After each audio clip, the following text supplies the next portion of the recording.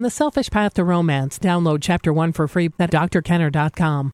Problems organizing your life. I know I was speaking to someone this weekend who said that this person doesn't like a to-do list. They don't like to organize their life. They like that free-flowing feel to their life of not having to have everything set in stone, every 15 minutes scheduled, everything that they have to do scheduled. There's no fun to life if you feel like you're on that conveyor belt, as if you're on some sort of treadmill that's going nowhere in life, or maybe it's going someplace, but you just feel pushed from behind. And I agree that there's something wrong with that view, but it is not the organizing your life aspect of it. It's the not choosing your own values. If you feel pushed from behind, or if you're doing your own pushing from behind, saying, well, first I have to go to the gym, then I have to study for my class, then I have to name something else. I have to pick up my kids from school, then I have to plan the birthday party for my daughter. Everything's a have to. Instead of, oh, you know what, today's my day and I want to go to the gym first, and then I want to plan the party for my daughter and whatnot. It's a very different feel to your life when you change your own motivation. So it's good to have organization in your life, provided it's not pushed from behind. The problem with having no organization is that everything floats. Yes, it's very laid back, it's very cushy, and you never build self-esteem because you're not accomplishing things. In order to accomplish things, you have to name your values, figure out what's most important, and organize your time. Your time is your life, and if you don't organize it, you end up throwing it away. So I'm Dr. Ellen Kenner, and again, my number is toll-free, 1-877-Dr. I'm a clinical psychologist. The show is The Rational Basis of Happiness, and you can also visit my website, drkenner.com, drkenner.com. And have you ever had anyone pick on you? I can remember being in grade school and having kids pick on me. One guy said to me, it was a kid that I was attracted to in maybe 4th grade, and I walked around the block with him. We didn't even hold hands, but I was thinking he was very good looking, and we got to the end of the block and he said to me, "Sorry, Ellen, but blondes have more fun." I wasn't a blonde, and that was the phrase at the time, blondes have more fun. So what do? I couldn't dye my hair as a young kid. We didn't do it in those days. And so what do you do when you feel picked on? That was a minor picking on. I've had other people pick on me, and I'm sure you have too in your life, whether it's a sibling or whether it's somebody at school who's jealous of you. Most of us have been teased occasionally, maybe by a class bully, and maybe as an adult someone's picking on you. It could be a sibling again, it could be a parent. You always think you're so smart, don't you? Or it could be your husband or your wife. How do you deal with people who pick on you or people who complain? If you put in a lot of effort to plan a lovely vacation and all your wife does is complain that the room you chose was too close to the ice machine, and she doesn't recognize all of the wonderful adventures you're taking her on, horseback riding and whatnot, that's not fair. So after the break, we will talk with Dr. Andy Bernstein about how do you deal with these people? How do you deal with people who love to complain or to pick on you? Again, I'm Dr. Ellen Kenner, and my show is The Rational Basis of Happiness. And this is a question I received. It was a very long, very disturbing question, and I hope this person gets some psychological help, maybe from a cognitive therapist. I'll give you the website first so I don't forget to do this. Academy of CT for Cognitive Therapy.org, all one word, Academy of CT.org. And you can just go to find a therapist, put in your state, and find a therapist in your state. This was from somebody who was very, very, very confused, a 14-year-old girl.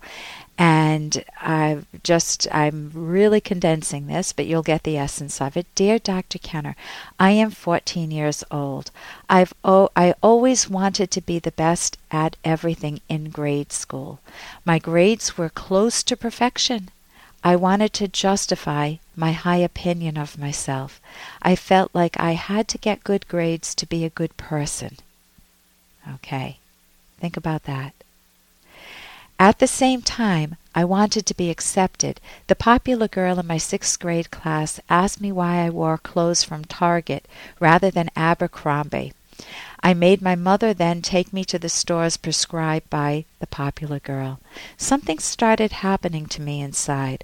I looked cheerful on the surface, but I felt anxious and angry inside. I slowly started to drift from my good girl tendencies. I started listening to hardcore music and rebelled against all brand name clothes. I became anti-label. Yet at the same time, I was labeling everyone as bad. I started to feel way above those popular conforming kids. I stopped doing homework and I let my grades sink. I secretly started admiring villains in stories, and I started to harm myself. My thirst is to know what has become of me. Am I deluding myself to boost my self-esteem,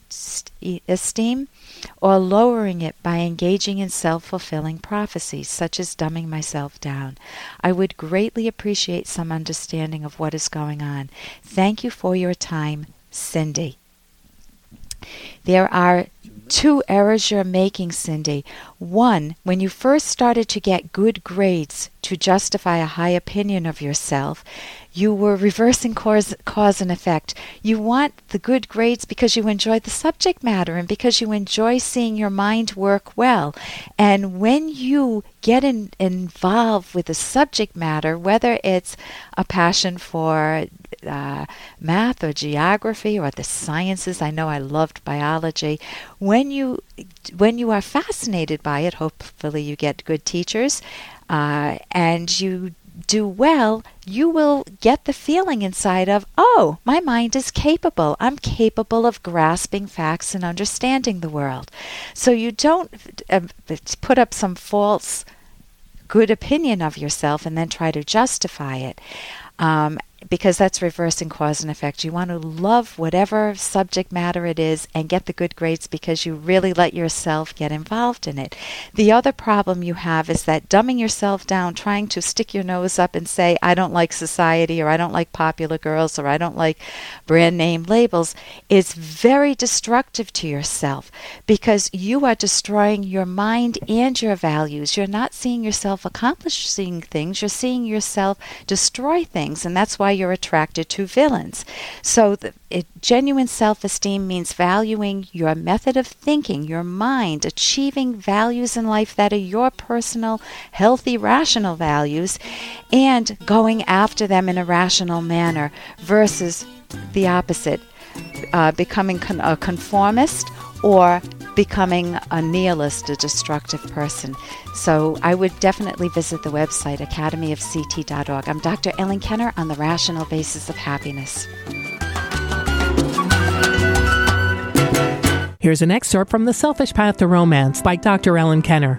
Another virtue that makes you lovable is independence. Independence is your commitment to think for yourself and to earn your own keep. The proper basis for coming to conclusions in any area of your life, be it romance, career, moral beliefs, even practical decisions, is by not going blindly by what your parents, friends, neighbors, colleagues, or religious and political leaders tell you, but going by your own best rational judgment. You may get very useful facts from others, but you still need to judge others' claims for yourself. Independence is your refusal to accept any idea without evidence. Dependence is a mirror of what others want, and as a result, one loses control of one's life and destroys any sense of self. Independence is not only thinking for yourself, but also living by your own effort, which means living within your means. You can download Chapter 1 for free at drkenner.com, and you can buy the book at amazon.com.